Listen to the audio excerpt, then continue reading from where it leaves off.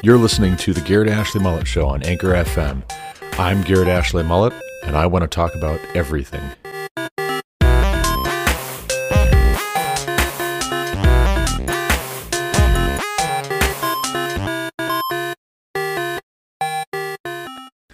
A fault line in American evangelical Christianity is increasingly apparent. As Exhibit A and B, consider two articles of the past 3 months. One, Reparations, a critical theological review published by Kevin DeYoung at the Gospel Coalition on April 22, 2021, dealing with the book Reparations, a Christian Call for Repentance and Renewal by Duke Kwon and Greg Thompson. The other, Sanctifying the Status Quo, a response to Reverend Kevin DeYoung by the authors of that book, DeYoung Reviewed and Critiqued, published July 19, 2021, at the Front Porch. Wanting to deal more directly with DeYoung at present than with Kwon and Thompson, let me nevertheless point out, for the moment, the low-down dirtiness yet growing commonality of smearing a critic for being a racist supporter of white supremacy merely for having the temerity to disagree openly and at length, using some measure of authority with a pseudo-theological, pseudo-historical, pseudo-psychological, pseudo-economical, thoroughly political attempt to argue for reparations. Argumentum ad hominem much? Kwon and Thompson, for their part, assure us Kevin DeYoung is not a white supremacist and racist, per se. But then they argue at length that his methodology is thoroughly racist and white supremacist. If only we were not ourselves such racists and white supremacists, we would have the wisdom, godliness, and maturity to take their word for this paradox. If only we could get a non-racist word in edgewise, perhaps also we could talk about Antonio Gramsci. But alas, wisdom is too high for the fool, and civil discourse is apparently the last thing on the minds of proponents of CRT, even in the church, and even when those proponents are pastors. Indeed, the whole notion of civil discourse is merely a product of that very whiteness for which we are ceaselessly called to repentance. Grace? What grace? Ask such questions of the woke Christians, and you are changing the subject to salvation. But if you dare go pleading the cause of anything which might remotely sound like innocent white people having their lives and livelihoods destroyed in the name of anti-racism, they do not countenance that sort of talk around here, where the new woke gospel reigns supreme. The thought of professing Christians being gracious and merciful to other professing Christians is beyond the pale and not even an afterthought. Grace and mercy are for the afterlife. We need to start talking dollars and cents and centuries now, and only cash payments and absolute submission will cure what ails the sick patient. Lord, have mercy. With all this talk of reparations, it will take a miracle to truly repair the damage being done in the pursuit of self-promoting, virtue-signaling, malignant leftism dressed up in church clothes. Pay heed to the example of Pastor DeYoung. Being gracious with the likes of Kwon and Thompson scores you no meaningful or enduring points. They seek to limit our options to surrendering or dying. Agree wholly, or be cast out into outer darkness where there is only weeping and gnashing of teeth. Those are the rules. Or perhaps there is another and better way, and maybe we, like DeYoung, should try a little more clarity and directness, and a little less trying to be winsome with wolves in shepherd garb. To give a review of a review may seem like an odd thing to do, but we can learn a lot from examining closely DeYoung's treatment of this work and the response one pastor publicly got from 2 other pastors thereby. DeYoung is well-spoken for the most part, but he is like us in this one key regard. We can all get better at communication. And though I agree with all of DeYoung's concerns stated in the nearly 6,000-word piece he published at TGC, he does pull his punches and send mixed signals. First and foremost, how is it possible for Kwon and Thompson to be presenting a competing worldview and biblical framework in their work to be wrong in so many key and foundational ways, and for those two pastors to still be publicly affirmed by DeYoung for loving Jesus, the gospel, and the church? Why compliment them for their work while at the same time calling out that same work for being dangerous, misguided, and antithetical to Orthodox Christian life and practice? Perhaps it is not necessary or helpful to attack Kwon and Thompson personally, but we should nevertheless describe them clearly. Are we still trying to wrestle with what precisely to make of critical race theory and anti-racism, and proving indecisive and muddied as a result? Are we afraid of being decried as a white supremacist and racist, and are we consequently pulling our punches to the greatest extent possible, hedging our bets thereby? If so, the concerns which drive us to this are not unfounded or mysterious. Caution is warranted, or at least understandable. All the same, we need to steer well clear of flattery and ambiguity. Such things provide too much encouragement to the continuation of behavior unbecoming of the Christian, clergy, or layperson. The truth of where the new brand of woke Christianity is coming from is, like the subjects woke Christians often prefer to talk about so confidently, a bit more complicated than we sometimes wish to admit. Nevertheless, the complexity of the whole business is all the more reason to be clear and direct, rather than less. Just so, in the interest of encouraging greater clarity and boldness, we who care about doctrinal purity and faithfulness to God in every facet of life need to be bolder ourselves, even as we refrain from affirming a twisted kind of boldness on the part of men like Kwon and Thompson. Their aggression should be more rightly derided as brashness than applauded as courage.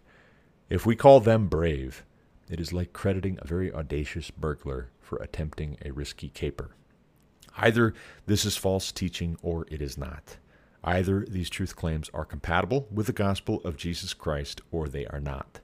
And if we are not quite sure one way or the other, let us dedicate more time and energy to examining the origin of these analytical tools for what it is: cultural Marxism, plain and simple. Welcome back to the Garrett Ashley Mullet Show. This is Garrett Ashley Mullet coming to you from Greeley, Colorado. This is episode 106 of Season 3, episode 171 of the Garrett Ashley Mullet Show. Today is July 23rd, 2021, a Friday, and thank God it is Friday. I've had training Monday through Thursday this week. I now have completed Control Logic's advanced course put on by Todd Carr from Kentucky.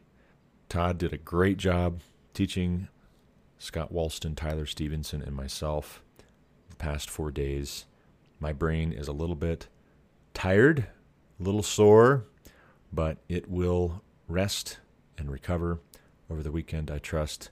And I want to thank Todd Carr for putting on the training, for giving us greater ability to do what we need to do for Sterling Energy and for our families, because in the long run, these tools that we just acquired help us to take care of our families, to be more competent professionals, and for that I am eternally grateful. Also, too, a shout out, thank you, Todd, for being a listener to this program. It was a pleasure talking with you, getting to shake hands with you this week, and I'm glad you're enjoying the podcast. But let's dive into the topic today. The last two episodes have been fairly long, and I will go back to the 30-minute format, I promise, but I don't want to cut short what needs to be addressed in this recent couple of articles I became aware of between Kevin DeYoung at the Gospel Coalition, PCA pastor, as I understand it, as I'm told, and Greg Thompson and Duke Kwon, also either current or former PCA pastors. One of them is a current pastor, the other is a former PCA pastor. These two articles give us a snapshot of what's going on, what Vodi Bakum describes in his recent book, Fault Lines. This is the fault line in evangelical Christianity. I opened this podcast episode with a reading of my most recent submission to Ingladii Veritas, The Sword of Truth. That piece that I wrote for you is just a quick refresher in case you missed the first two episodes. talking about this book, Reparations. That is a quick summary. Now you're pretty well up to speed, but feel free to go back, listen to the previous 2 episodes where I talk more specifically about this back and forth and DeYoung's review. But in this episode, I want to deal with the response from Thompson and Kwan to DeYoung's review of their book. And before I get into their response and into the weeds and to the specific arguments and claims that they're making, statements that they're making, I just want to say this. They employ a lot of cheap tricks in their response to DeYoung. They obviously have invested themselves in writing this book. It's not a shocker that an author might write a book and then be a little bit wounded or upset or take it personally if somebody critiques that book. But the specific cheap shots that they take out of their apparent frustration and sensitivity are telling, and they're very common to the woke crowd. I have a number of friends who I knew from high school, who went off to college, who went off to state schools, and they studied to become public school teachers. And next thing you know, I'm back and forth with them on Facebook before I got off of Facebook, back when I was still on Facebook, up until the end of November 2020. Last summer, I, about this time, was getting into it on a pretty regular basis with my friends Nathan Smith and Stephanie Marie Watson. And both of them being public school teachers, either current or former public school teachers. I don't remember if Nathan Smith was at the time or if he was working for a charter school, which is a little bit different than your conventional, public school environment. But both of them were 110% on board with Black Lives Matter, with the George Floyd quote-unquote protests, not really protests, actually, by and large, riots disguised as protests, or being presented to the public as protests. Nathan and Stephanie, my 2 friends from Bible study, from youth group, from church, from high school days, wedded their Christian faith to this call, this impassioned call to support Black Lives Matter, to affirm Black Lives Matter, to affirm these quote-unquote peaceful protests, or mostly peaceful protests.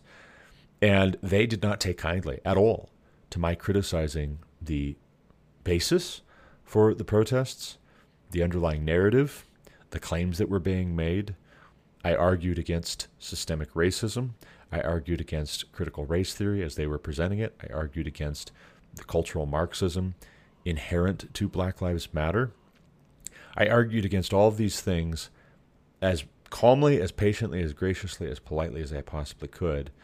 And the response I got was abusive, plain and simple. It pained me greatly that at first I got condescension, like, there, you stupid white boy, you don't understand these things like we do. If you had got the education that we have, you would understand, but why don't you just take our word for it?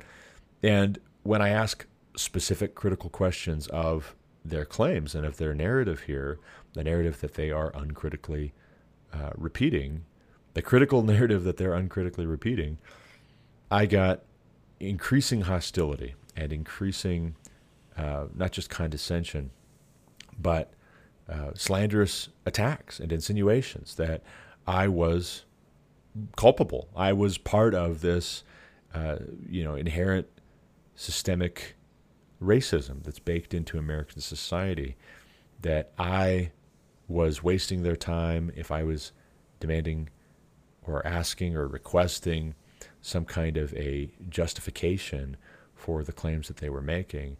Hey, what is there in the way of evidence to support what you're saying? Well, I can give you a lot of stories from black brothers and sisters who've told me that they get pulled over more often than white people do for speeding.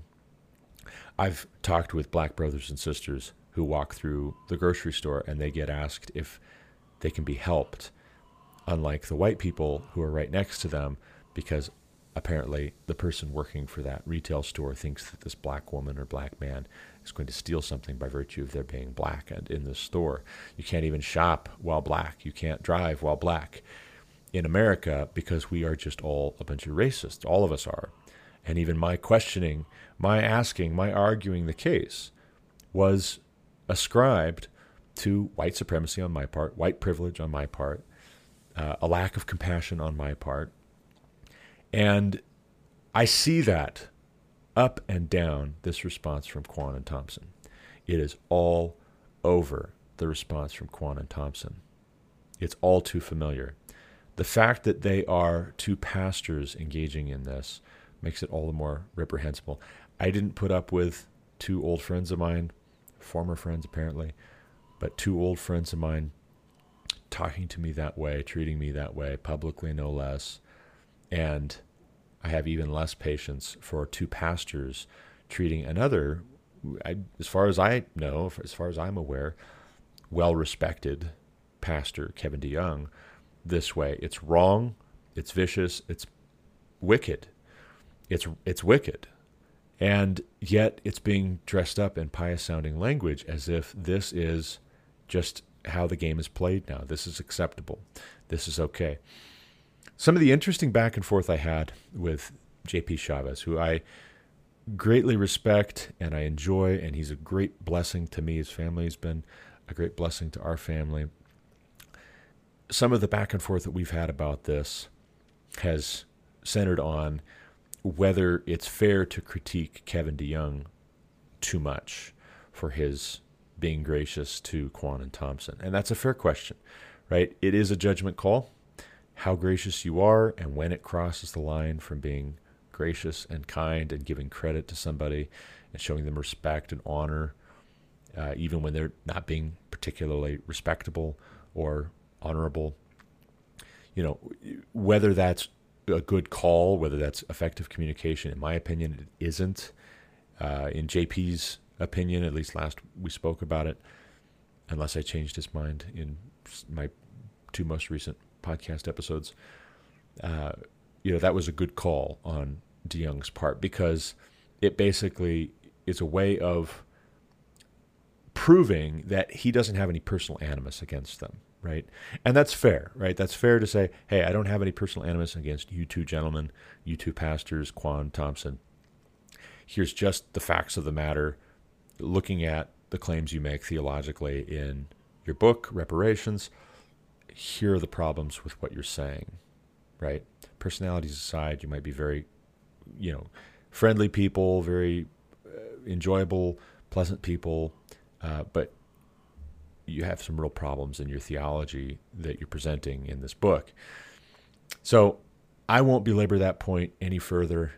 I am still of the opinion that it was a wrong call on DeYoung's part. I'm not going to rake him over the coals anymore about it. I'll just leave what I've said well enough for the time being. And in this episode, I want to talk more specifically about Quan and Thompson, how they respond to DeYoung criticizing their work.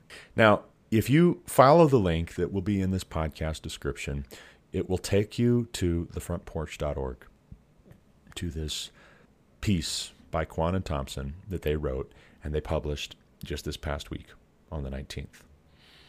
If you are at the very top of the page, you will see one of the two authors. His picture is up there, big and bold. Reverend Duke Quan is how he is presented, current pastor. And then also Greg Thompson is one of the two authors of this piece. And I think it's somewhat funny that they have the picture of Reverend Quan up front, perhaps because he's not white, and they want to make absolutely clear that they're being inclusive and diverse in their response here. But alas, they start off with Martin Luther King Jr. and a quote from him regarding his disappointment with pastors, with what it says about our approach to the gospel when we minimize the social issues which the gospel should have some bearing on, which the gospel should speak to. And what's so ironic to me is that I agree with the general tone and tenor of what Martin Luther King Jr. was saying from the Birmingham jail. I agree in general with his critique if there are pastors who are hiding behind the gospel and saying, well, we're not going to get into the sin that is at present plaguing our communities and our congregations even. The difference between my attitude on this and that of Quan and Thompson is that they insert woke Christianity into the gap and say that woke Christianity is the cure for what ails us, whereas I'm looking at woke Christianity and saying, no, woke Christianity is what ails us right now. It is woke Christianity which we need to reckon with and not hide behind spiritualizing language so that we can avoid until it passes over. So a big difference, right? We're coming at this diametrically opposed.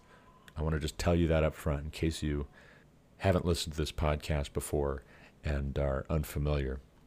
But if you scroll down, they make a lot of the quote that they start the article with or start their response with from MLK, and they basically aim that MLK quote square at DeYoung's chest to say, you are what's wrong with American Christianity.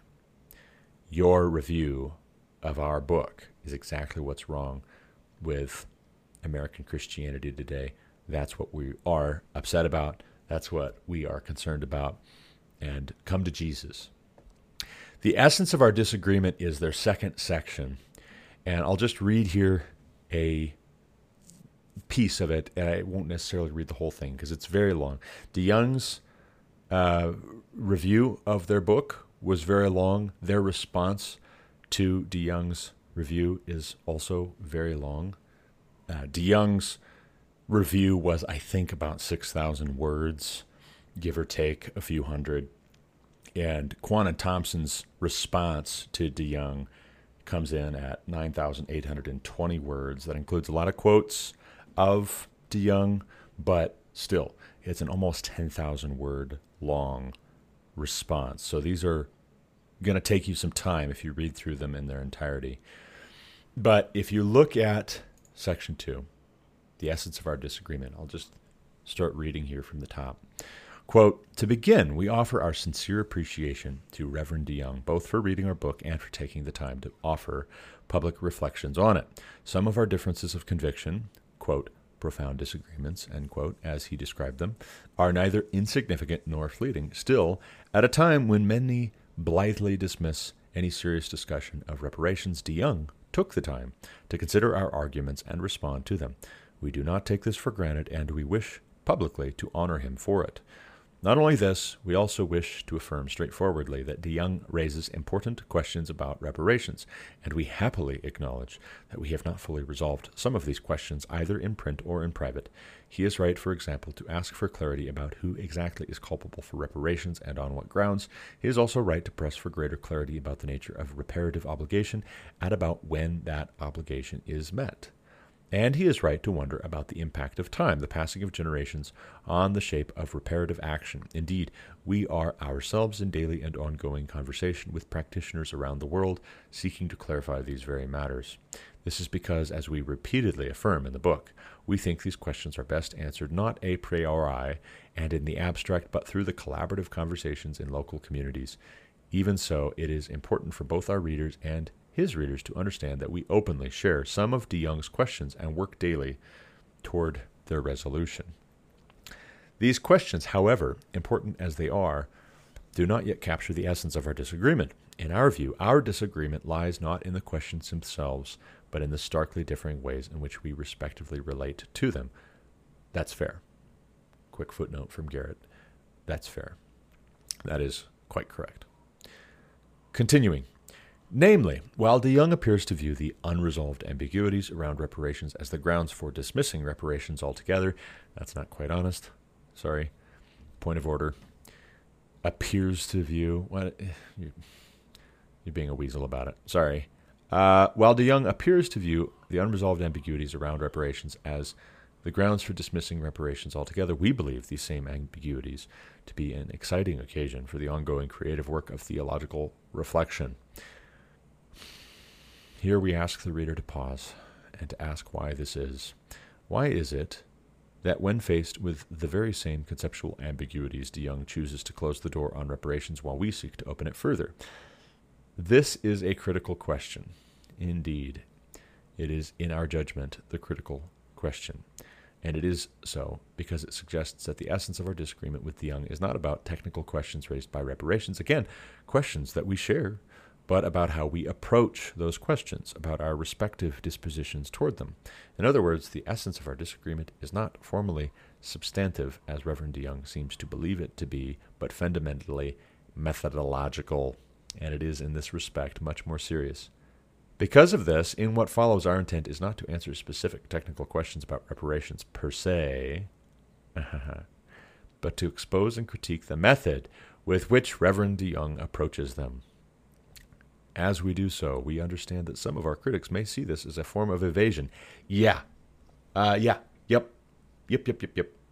raising my hand. You can't see it if you're just listening to audio here, but I'm raising my hand for the point of order. I do see this as a form of evasion. Yes, indeedy. You better believe it. As an attempt to escape the force of probing examination. But this is false. Okay. To the contrary, we engage these questions and are engaged by them every day.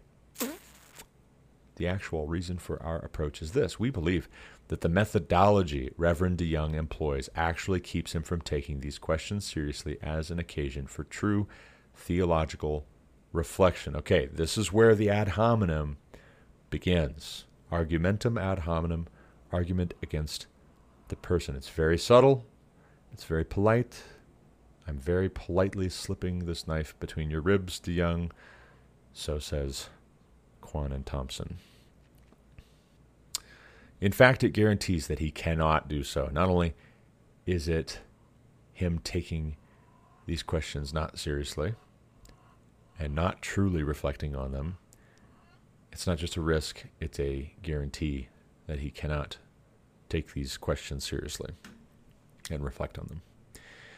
We believe that until his methodology, a methodology broadly employed in current evangelical conversations on race, is seen, understood, and renounced, the true answers to these important questions will never be found. Indeed, they will never be sought. Put most simply, our view is this. While Reverend DeYoung's subtitle indicates that he believes his review to be an expression of a theological project, we believe his review actually to be expressive of a cultural project that seeks perennial to justify itself on theological grounds. You know what? Back at you, right? Like, two can play that game, and this feels a lot like Democrats accusing Republicans of the same things which they routinely do. It's projection. Saul Alinsky talks about this in Rules for Radicals. He literally, outright, encourages community organizers. He's the father of modern community organizing. He encourages community organizers to accuse their opponents of the very same things that they themselves do. Beat your opponent to the punchline. If you accuse them first, and then they're a little slow in the uptick, and then they say, hey, well, actually, no, you're the one doing it, then it looks like they're the ones trying to shift the blame and trying to change the subject. You put them on their heels. You make them the ones that have to justify and explain why they are in the right, and all of a sudden you're off the hook, right? It's very clever, very diabolical, I should say. I don't want to give too much credit to Quan and Thompson. Put most simply, our view is this. While Reverend DeYoung's subtitle indicates that he believes his review to be an expression of a theological project, we believe his review actually to be expressive of a cultural project that seeks perennially to justify itself on theological grounds. And that cultural project is, in one inelegant and highly disturbing phrase, wait for it, white supremacy. Boom. Let the bells ring out and the banners fly. Feast your eyes on it. It's here, white supremacy. Continuing on. Here's what we don't mean. We don't mean in any way that Reverend DeYoung, in his private views, personal relationships, or public ministry, believes or behaves out of the conviction that white people are inherently superior, or that non-white people are correlatively inferior. Indeed, in the review itself, DeYoung explicitly declares his convictions to the contrary. We believe him to be a good and faithful man who resists such heresy and who powerfully proclaims the universal glory of the Imago Dei with integrity and truth. But here's what we do mean. Though we believe that he neither sees it nor intends it, Reverend DeYoung, in his review, methodologically centers whiteness at every turn. Like King's opponents in 1963, he consistently privileges white theological voices, minimizes white supremacy's tragic impact on the lives of non-white persons, and prioritizes the comfort of white people. And in this respect, while he does not argue for white supremacy, he nevertheless performs its basic impulses. In so doing, he not only tacitly commends some of the most egregious blind spots and tendencies in our theological tradition, he also inadvertently lends his learned and powerful voice to the tragic work of sanctifying the cultural status quo. Viewed in this light, DeYoung's review does much more than simply reject our book. It actually perpetuates the very social conditions that our book was written to address. Okay.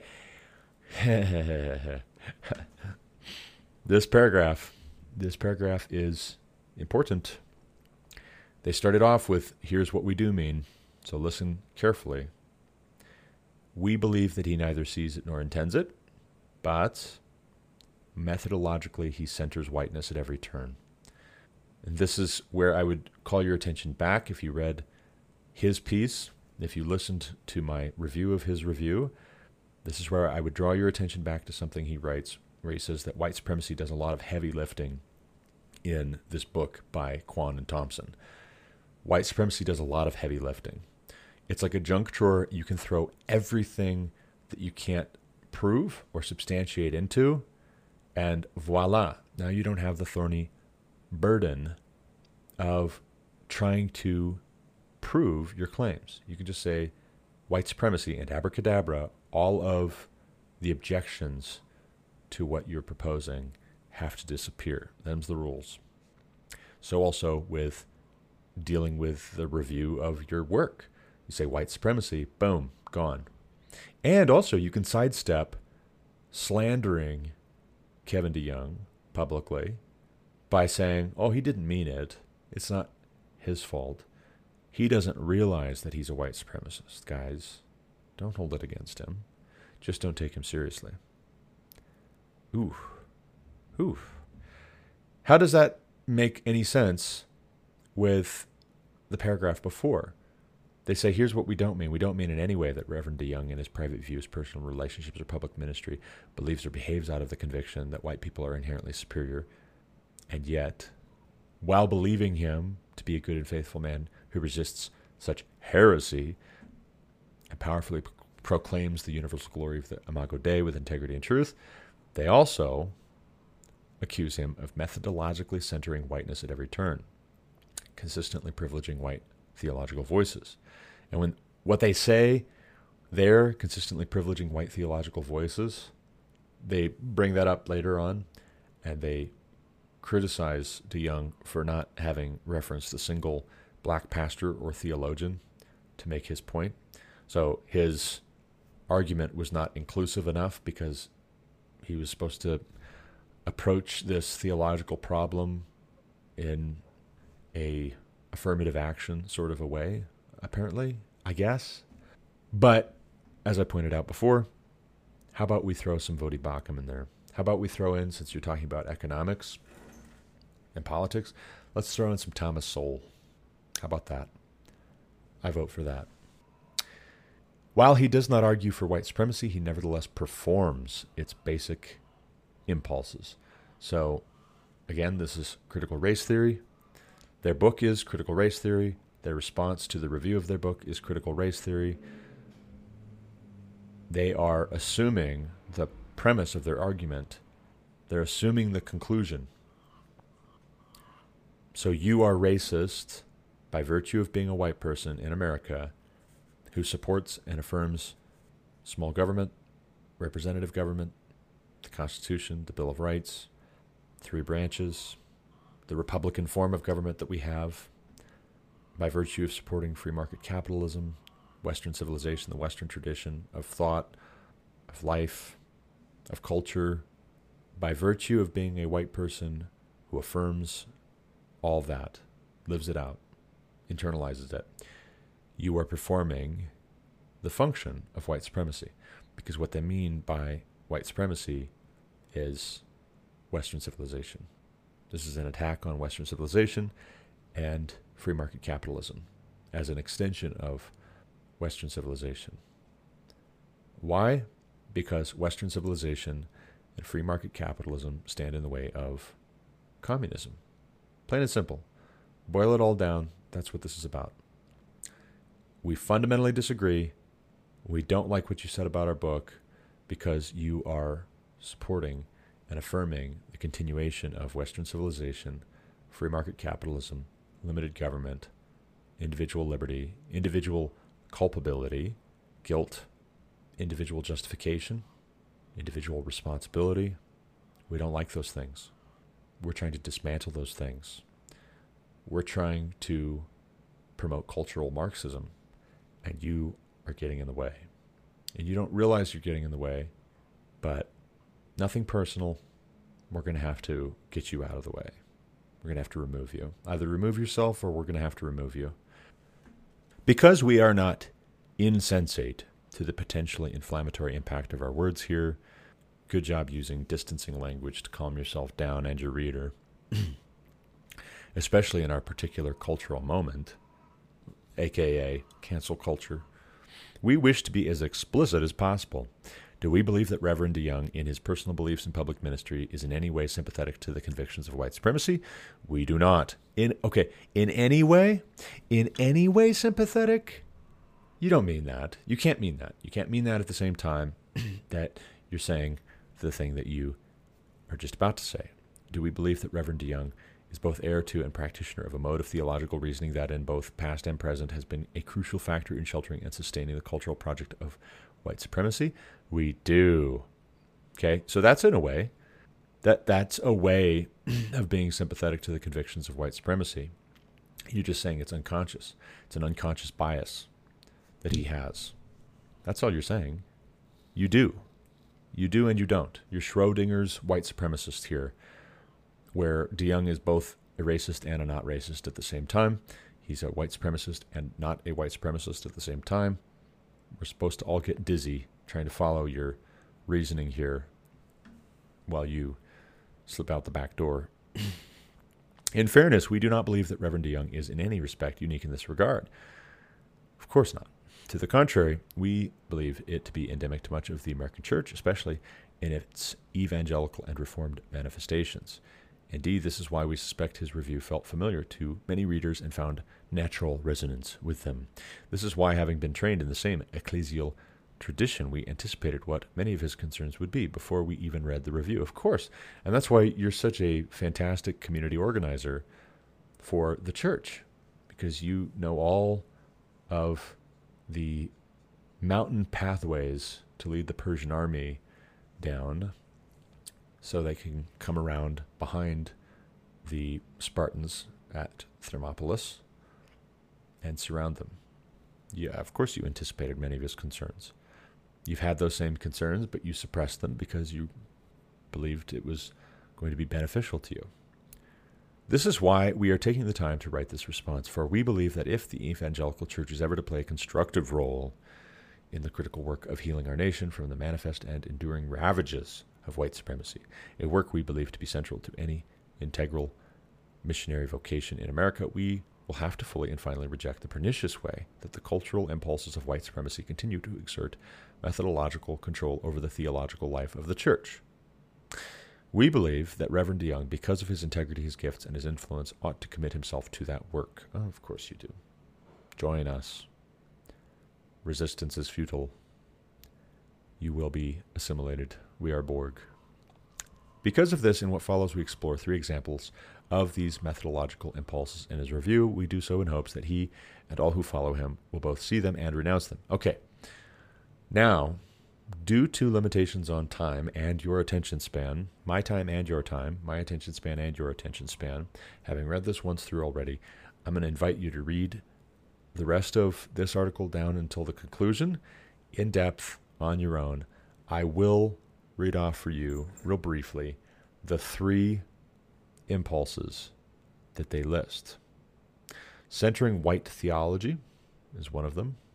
They accuse him of excluding black voices, which I mentioned before, narrowing the gospel, spiritualizing these things, engaging in the forensic tendency, the individualizing tendency. They really didn't like that one. They spent a good deal of time getting after him for trying to individualize our responsibility, guilt, justification. They don't like that. They like collectivizing our guilt and justification because they're collectivists. The second tendency, methodological tendency they accused him of, is minimizing white supremacy. Even though, if you read DeYoung's piece, he, I think, goes to too great of lengths to make explicitly clear that when they inflate the number of black Africans who were brought to the New World as slaves by a factor of 40, he explicitly states he's in no way trying to minimize how bad it is that 300,000 black Africans were brought to America and the Caribbean and Brazil. He spends more of that paragraph in particular trying to assure the reader that he's not downplaying or minimizing. He's just pointing out the number they cite is not correct. What else is not correct in the rest of their book? That's a fair question. But they don't like the fairness of that question. They'd rather change the subject to an argumentum ad hominem and accuse him of minimizing white supremacy. He reduces white supremacy to its ideas, they say. He confines white supremacy to the past, which he does not do.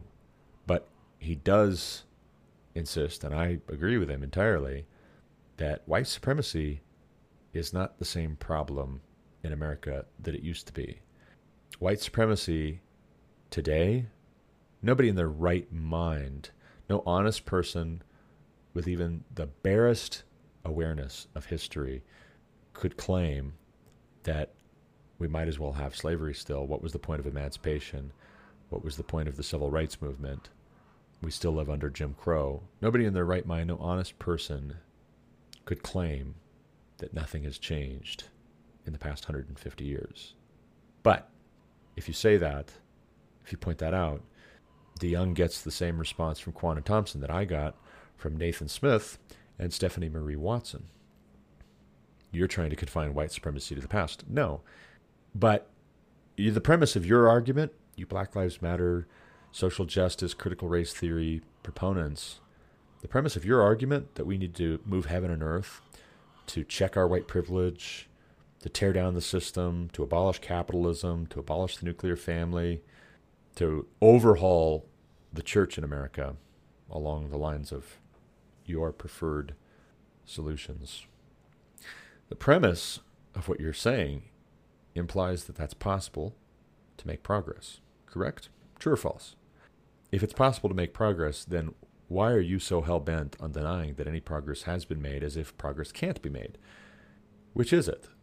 You don't want to recognize that progress has been made because that would involve acknowledging that a very powerful minority, at least, if not a majority, of white Americans and white churches were extremely involved in arguing against the perpetuation of slavery based on race, the mistreatment of freed slaves after the emancipation, and the restoration of God-given inalienable rights to Black Americans and Americans of every ethnos, every tribe. You don't want to admit that. You're loath to admit that because it undermines the imperative which you're trying to drive like a stake into the heart of a vampire. The third methodological impulse, Quan and Thompson accuse DeYoung of perpetuating, thereby affirming and doing the work of white supremacy in America, is privileging white comfort. This is where Quan and Thompson demonstrate that they have read and internalized white fragility, how to be an anti-racist, the color of compromise. They've read all these things, and they are on board 100%, totally. Privileging white comfort. One of the ways that DeYoung supposedly does this is he relativizes white guilt. They spend a great deal of time on that. They accuse him of prioritizing white forgiveness, and what they mean by that is that how dare you imply that black Americans need to forgive white Americans? How dare you imply that black Americans who are bitter about the history of racial injustice in this country and also claim to be Christians need to give that over to God? How dare you imply that? You're prioritizing white forgiveness. You're centering this all on white comfort because it makes white American Christians uncomfortable to be the target of such animus, such bitterness, such contempt from so many professing black American Christians. How dare you prioritize white forgiveness? The conclusion of this response from Quan and Thompson is a standing invitation. And I'll start reading here again instead of summarizing for you. Quan and Thompson write, Martin Luther King Jr.'s letter from a Birmingham jail was in important ways a lament. It was a lament over the ways in which well-meaning white Americans who believe themselves to be sympathetic to the cause of racial healing, actually obstruct that cause by centering white voices, minimizing white supremacy, and prioritizing white comfort. But it was also an invitation for these same Americans to turn from these inherited and culturally self-serving modes of reasoning and to fully and finally give themselves to the work of healing our nation from white supremacy. Indeed, he closes his letter by inviting his critics to join him in working toward peace and brotherhood. And yet, in the days following its publication, King's invitation went largely ignored. He continued his work, of course, and in time transposed what once appeared to be certain defeat in Birmingham into one of the era's most celebrated human rights campaigns. But he did this, with some notable exceptions, almost wholly without the support of the white church. I disagree strongly with that claim. That's a statement of emotion and feeling and usefulness, not a statement of fact. That is not a statement of fact. In a number of important respects, this situation continues in our own time. Our present moment is one of the most extraordinary periods in the struggle for racial healing in decades. Indeed, across the world, people are laboring mightily, not only to see racial injustice, but also to eradicate it from our social order. And not only to eradicate it, but to build something more beautiful in its place. You know, it's funny to me, and I don't mean funny haha, I mean funny, just weird, just odd. It catches my attention, this sentence here, second paragraph of standing invitation. The third sentence, indeed, across the world, people are laboring mightily not only to see racial injustice, but also to eradicate it from our social order. Across the world, people are laboring mightily to see racial injustice. Think about that for just a second. Let's say I come home from work, and this happens Monday through Friday, most days. I come home from work, and the house is a disaster. It's a mess. It was a bad day. My wife felt sick. She was feeling nauseous and fatigued and just not very well because she's pregnant. And the AC doesn't keep up, and the house is overwarm, and we've got kiddos running around, some of them being as sweet as the day is long, and some of them being ornery, and some of them needing correction, and some of them getting in, bickering sessions periodically with their siblings, and some of them accidentally hurting themselves or making a spill and not cleaning it up or not doing their chores or getting their schoolwork done and just needing attention. They're not doing anything wrong, but it's just requiring attention. And I come home from work, and the house is a disaster, right? And that happens, right? That's life. That's real life. That's your life. That's my life. That's all our lives. Some days are just like that. I come home, and that's the situation. And I'm tired and I explode. Why is this over here? And why is this over here? And why is this not picked up? And why is this spilled on the floor and not wiped? And why are these not put away? And why is this out? And why are these guys doing this? And why is he not wearing any pants? And da da da da da da. Right? Now that's scenario A. Scenario B. Days, weeks, months, years later, I come home. The house is tidy. Everything's picked up. Everything's wiped down. Everything's put away. Schoolwork is done. Everybody got along today. Everybody's being kind. Everybody's clothed and in their right mind. My wife is feeling pretty good. She's been working steadily throughout the day, sewing, doing things. I come home and I reach into my pocket and I pull out a white glove, slip it on, and I walk around the house trying to check surfaces for dust.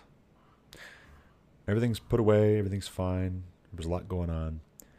But I call everybody to the table, and I spend the next hour and a half, 2 hours of their lives kindly, politely, but unmistakably letting them all know that they've disappointed me greatly today because I found dust on the bookshelves. And there was a corner of the dining room on which some crumbs were left. And I looked at the dishes, and there were some water spots because we didn't wipe them down well enough. We didn't blow the grass clippings that had been on the mower out of the garage before we put the lawnmower away. And so, kiss your evening goodbye, because that's all we're going to talk about now. And I want you all to know how very disappointed I am. That's the kind of picture that I see in my mind when I read this sentence from Kwan and Thompson in the section A Standing Invitation. Indeed, across the world, people are laboring mightily, not only to see racial injustice, but also to eradicate it from our social order. Y'all have got an autoimmune disorder, ethically. That's what this is. You guys are asthmatic about the least little perceived aggression, slight disrespect. You guys are like my asthma. I have asthma. I've had asthma since I was 3 years old. And you guys are like my asthma, where there's this little trigger, and something irritates my lungs, and boom, they're just going to swell up and try and choke me to death. And I need to take some medicine to tell my lungs to calm down. Chill. You're not helping right now. You're doing the opposite of what you're supposed to be doing. You're choking me to death. Oh, no, say my lungs. No, we're protecting you. From what? Breathing? Calm down. Stand down, lungs. Stand down, immune system. People across the world are laboring mightily, quote, laboring mightily, not only to see racial injustice, but also to eradicate it from our social order. This is revolution, folks. The issue is not the issue, as David Horowitz says. The issue is the revolution. This is revolution.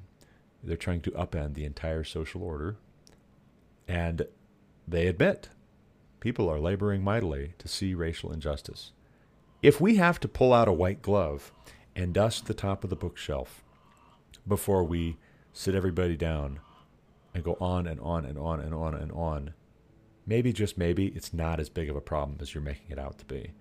Maybe, just maybe, you need to stand down like my overzealous lungs when they catch a speck of dust, a little fleck of pollen, a bit of pet dander. You know, I had allergy testing here a few weeks ago, and I need to call them back because insurance says everything's going to be 100% paid for. Otherwise, we don't have the money for it right now. But I had an allergy test. And this allergy test involves them scratching your back. A little scratch, not a big one, just a little scratch. And then let's just put a dab of this, that, this, another allergen on that little scratch. And then we're going to measure how much your skin puffs up, if at all, and that will tell us how allergic you are to that thing. And then depending on how many things you're allergic to and how badly, you might be a good candidate for allergy shots to help tell your body, teach your body to calm down. Chill, guy. I am a candidate. I am a good candidate, to put it mildly, according to the folks at Colorado Allergy and Asthma Center here in Greeley. I'm a good candidate for allergy shots because I am allergic to pretty much everything that they tested me for, everything with very few exceptions. And I'm 3, 4, lots of 4s, very few 0s, lots of 3s and 4s on things that I'm allergic to. The problem with these woke social justice people is that they're trying to upend this entire social order like so many Bolsheviks. And they're only pointing out the problems inherent to Tsarist Russia. They're trying to convince us at length with a white glove treatment that we might as well live in Tsarist Russia because there's economic inequality between men and women, between different ethnic groups in this country. Therefore, we need collectivism, we need central planning, we need another Protestant Reformation along leftist woke lines. Nothing else will do. They are asthmatic in their pleading and urging and calling and insisting on these things. I'll skip down to the very end. Last 3 paragraphs. Quan and Thompson write, "Our book and our response to Reverend DeYoung's review of it are an invitation to the American Evangelical Church to step into this grace.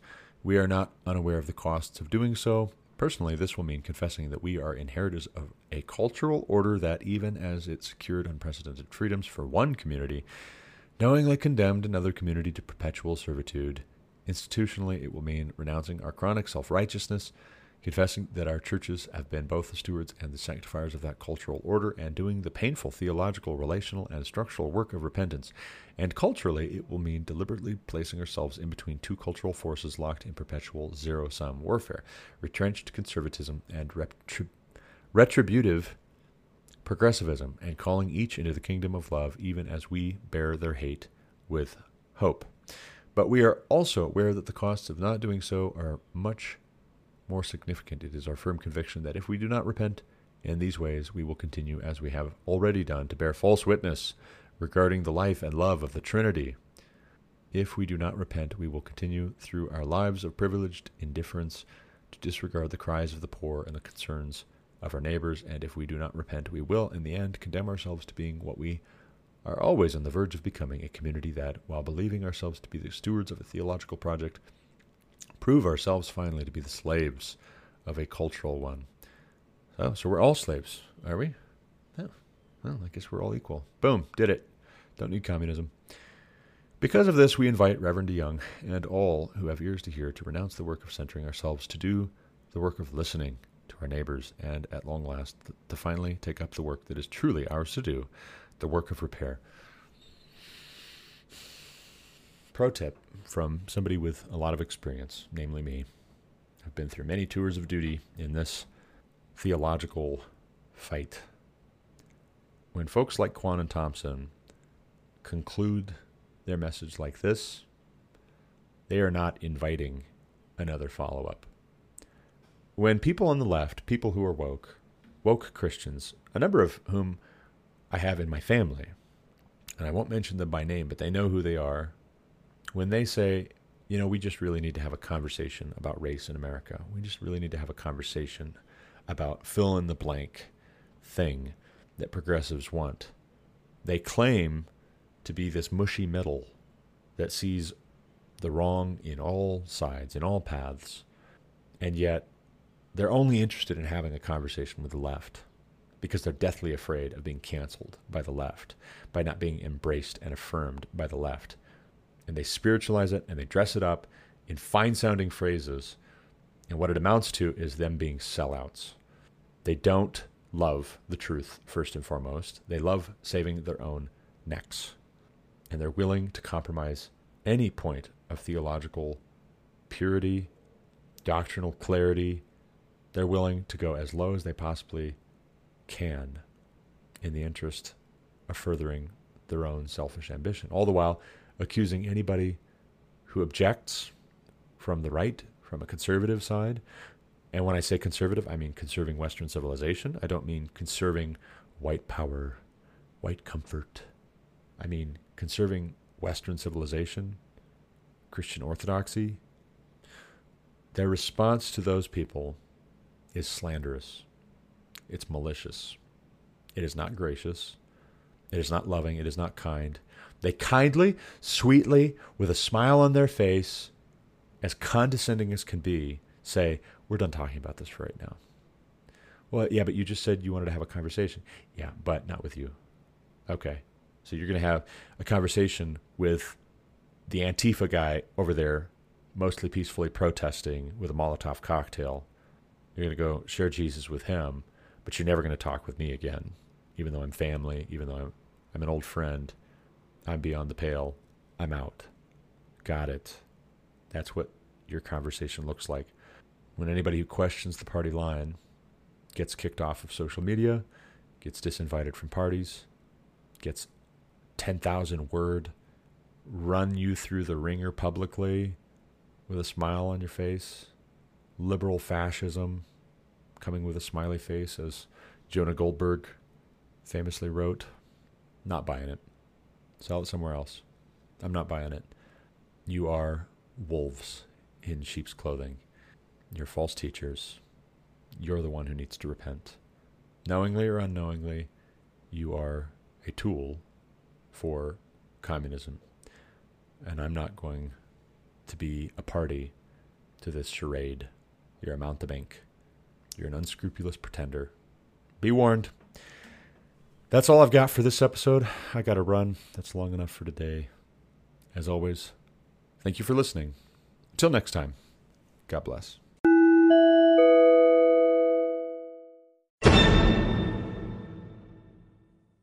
You've been listening to The Garrett Ashley Mullet Show on Anchor FM. For more content like what you just heard, subscribe to this podcast on Apple Podcasts, Google Podcasts, or Spotify. Also check out thegarrettashleymulletshow.com to subscribe to email alerts when new episodes are published. As always, you can reach me with any comments, questions, complaints, objections, or insights at garrettashleyMullet@protonmail.com.